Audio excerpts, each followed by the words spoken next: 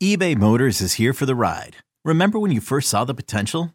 And then through some elbow grease, fresh installs, and a whole lot of love, you transformed 100,000 miles and a body full of rust into a drive that's all your own. Look to your left. Look to your right. It's official. No one's got a ride like this. There's nothing else that sounds like, feels like, or looks like the set of wheels in your garage. With over 122 million parts, you can make sure your number one ride or die stays running smoothly. So there's no limit to how far you can take it. Brake kits, turbochargers, engines, exhaust kits, roof racks, LED headlights, bumpers, whatever your baby needs, eBay Motors has it. And with eBay Guaranteed Fit, it's guaranteed to fit your ride the first time, every time, or your money back. Plus at these prices, well, you're burning rubber, not cash.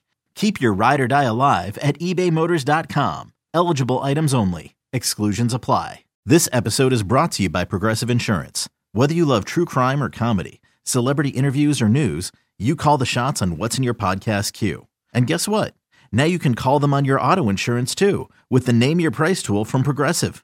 It works just the way it sounds. You tell Progressive how much you want to pay for car insurance, and they'll show you coverage options that fit your budget. Get your quote today at Progressive.com to join the over 28 million drivers who trust Progressive. Progressive Casualty Insurance Company and Affiliates. Price and coverage match limited by state law. You could spend the weekend doing the same old whatever, or you could conquer the weekend in the all-new Hyundai Santa Fe. Visit HyundaiUSA.com for more details. Hyundai, there's joy in every journey.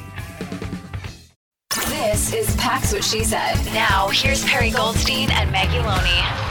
Do you think, because obviously now the whole conversation around Packers didn't get enough weapons has resurfaced. I personally don't think that bringing in one new weapon is going to magically help this offense. Do I think they need a field stretcher? Like, do I think that they're missing MVS? Yes, I do, because the field has shrunk and nobody respects the deep ball, and that totally affects everything else that you can call, right? But I think they have the talent that they need on this roster. You know, we saw it, we're recording Monday evening. We saw today, right? Robbie Anderson going to the Cardinals. Robbie Anderson, deep threat. Packers fans upset. Personally, I think his attitude in this locker room is the last thing. Would not be good. Yeah, I agree. The actual last thing this team needs. But the point is a weapon what they need? My answer is no, but I want your thoughts. So to me, the MVS role can be replicated with Watson or Dobbs. And I think they have the speed to do that. And I think part of it is they're just not on the same page yet with Rodgers for those deep threats. Like if Watson connects, I hate to keep going back to the Vikings game, but if Watson connects on that first play of the game to open the season, we're talking about him as that kind of deep threat in the same vein as MVS. So to me, no on the deep threat level, but I did, when Randall Cobb got hurt, I looked at my dad and I said, fuck it, go get OBJ.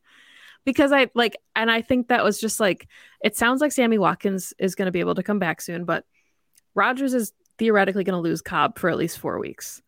And it sounds like he avoided significant injury with the ankle, which is good. But if we're talking about trust ball again, he's throwing to Lazard and he's pushing the ball to his guys.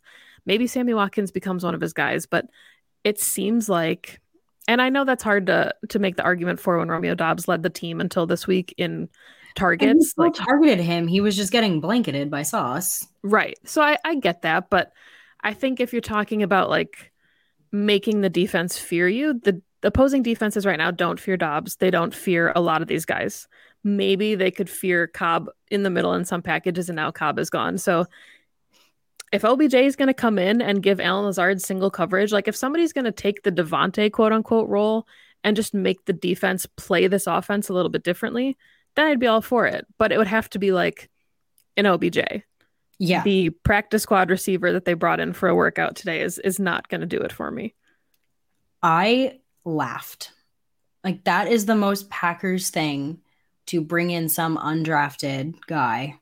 It's just a joke now. It's funny. You have to laugh at some of these decisions, right? It's still definition of insanity. Yeah. And I'm not saying that they haven't built a good roster, because I really still believe in the guys on this team. But you're right. I mean, until the talent and the potential, right? Rodgers talked about this preseason. Lots of potential, not a lot of actuality.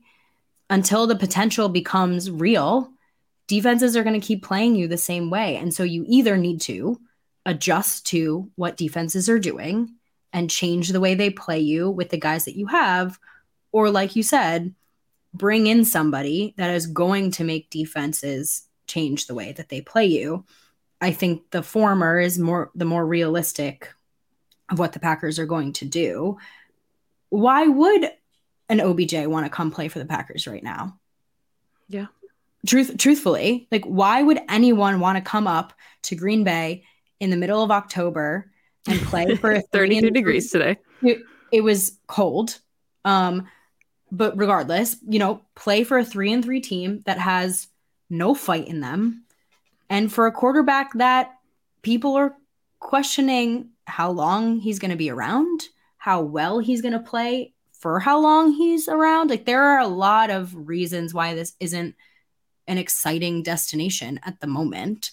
So, and they've had trouble gaining those big name free agents even when this team is really good, right? Even when they're definite Super Bowl contenders. So I don't know if that's something they can lean on, unfortunately. They've done it in the past, right? They've had the Reggie White, who came basically to play with Favre. They've had Charles Woodson. Like, they've had those moments. I don't know if that's going to happen for this team, and I don't want this team to rely on that happening, right? Because Rodgers talked about personnel in his post-game presser and how he talks to Good about it, but you can't rely on that. You have to look inward.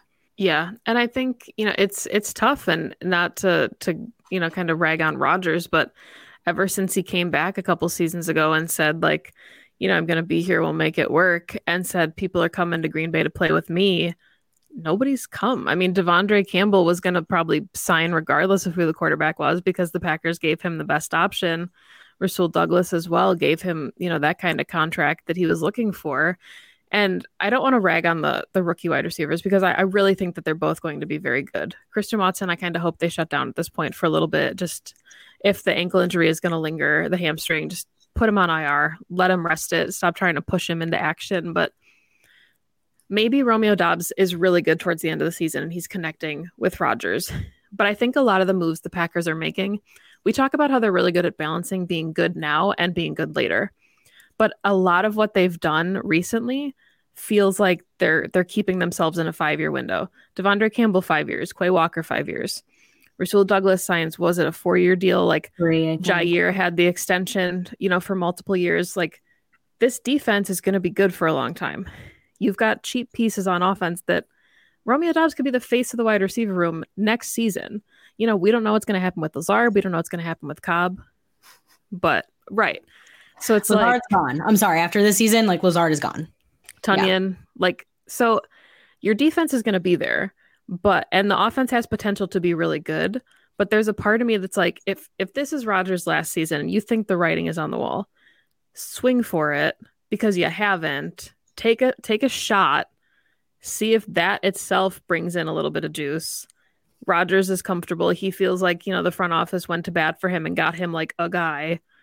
And see, I mean, like, okay, so it doesn't work out and it didn't work out the last 3 years anyway. Like, yeah, you blow it up then. Yeah, I mean, it's funny. Andy Herman, again, friend of the show, came to meet us for dinner Saturday night. And we were talking about the Packers draft. And it really did feel like the Packers drafted players for now, this draft, right? Quay, immediate starter. Devonte Wyatt, need on defensive line, unfortunately has taken a little bit to ramp up. That's okay. He's low on the depth chart at the moment. Christian Watson, they finally get that big name wide receiver. They trade up for him. He's been battling a hamstring injury. No one can predict that. And then you take a look around the league at those same positions and you look at guys who are available at that same time. And I hate doing this, but it's really hard not to look at my draft crush, Devin Lloyd, who's killing it for the Jaguars, right? Other wide receivers who are around. And I agree with you. I think Christian Watson's got it all. He's got all the tools, all the traits, but there are receivers who are producing immediately. And I don't know, maybe the assessment of what this window looks like was not particularly accurate. Maybe this is just the way the Packers do things and they don't care because they're going to always plan for now and future-ish. But they needed these rookies to step up early, clearly. They needed production out of them. And Quay looked great the first 3 games. He struggled a little bit the last 3 games. Okay, he's a rookie. Like I said, Devonte Wyatt low on the depth chart. Don't even know what we have in him really yet. And Christian's been hurt. And it's just like, what else? There was no depth there. You lost Chris Barnes, unfortunately, to an injury. We knew wide receiver depth was an issue going into the season. It just feels like there's so many cracks in the seams at the moment. Get ready for the greatest roast of all time, the Roast of Tom Brady, a Netflix live event happening May 5th. Hosted by Kevin Hart, the 7-time world champion gets his cleats held to the fire by famous friends and frenemies on an unforgettable night where everything is fair game. Tune in on May 5th at 5 p.m. Pacific time for the Roast of Tom Brady, live only on Netflix. If we're talking about draft crutches that have looked great, I would like to also put Jaquan Brisker in there as. Oh yeah, I was thinking that when I was watching the Bears. But I mean, it makes a lot of sense though. We have the same conversation. Sean Ryan has been a healthy and active like for the entire season, and he's a 3rd round pick. Like, I don't understand. I guess some of the decision making process that goes in, like, because then you get to the 4th round and you're like. Who's maybe arguably the 2 best rookies for the Packers right now is Romeo Doubs and Zach Tom. Like they could be gems, and the Packers are great at finding gems. But I think we've talked long enough about a lot of the struggles for this team. But it is interesting to think like the way that they build the roster and the mentality that they've had, they take swings and they've taken, cost saving swings. And sometimes they work out. Devondre Campbell worked out. Rasul Douglas worked out. But then you look at, we talked about it when the Rams won the Super Bowl. Go get OBJ, go get Von Miller, win a ring. Now Von Miller is with the Bills, likely to land another Super Bowl. Yeah. And like, what's stopping the Packers from just trying that and just saying, you know what, we saw it work? We don't know if they're not, That's fair. They did say they want to be in every conversation. So we don't know that they're not. All right. I do want to try to end on some positives. Okay. So maybe we can do some like quick hit positives because I'm an optimist. I always will. I love this team and I will always believe in them until they prove me otherwise. And there are 11 games left in this season. So my positives are there's still options. Yeah. Right. There are still things that this team can do. Will they do? I don't know. Will they shift around the O-line? I hope so, because they've got depth there, right? Will they lean on some of the offensive weapons that have been producing, like Robert Tonyan, like Aaron Jones, Allen Lazard to some extent, try to get Romeo Doubs more touches? I hope so, right? Like there are things to look at. Can we continue this streak that Joe Barry has shown that he can make adjustments? That was a positive to me. So I'm going to try to dwell on those things. I agree with you. I think that's the biggest takeaway for me is that we saw the adjustments start for the defense. I think I believe Jerry Gray when he says the turnovers are come. Like, I think this was a good, like, get your feet wet kind of start those adjustments and start seeing what happens on the defensive side of the ball. Put Jair in situations, like put your playmakers in a situation to make plays, give them opportunities to be successful. And then I do genuinely believe that things like the turnovers will come. So that's a positive. And I agree with you. There's 11 games left. As much as we look ahead and we're like, yeah, they should beat the Commanders. And then, oh my God, they have to play the Bills. Like if they go into this game at Orchard Park and they look even remotely competitive, even if they lose, I'll take it as a win. Yeah. Because I just want to see a Packers team the next couple weeks, like look aggressive and feel like there's some fight in them. And that'll give me enough to ride. If they go, if they're 4-4 at the end of, this midway point of the season after the Bills game, I'll still feel okay because I'll feel like there's plenty for them to build off of to round out the second half of the season.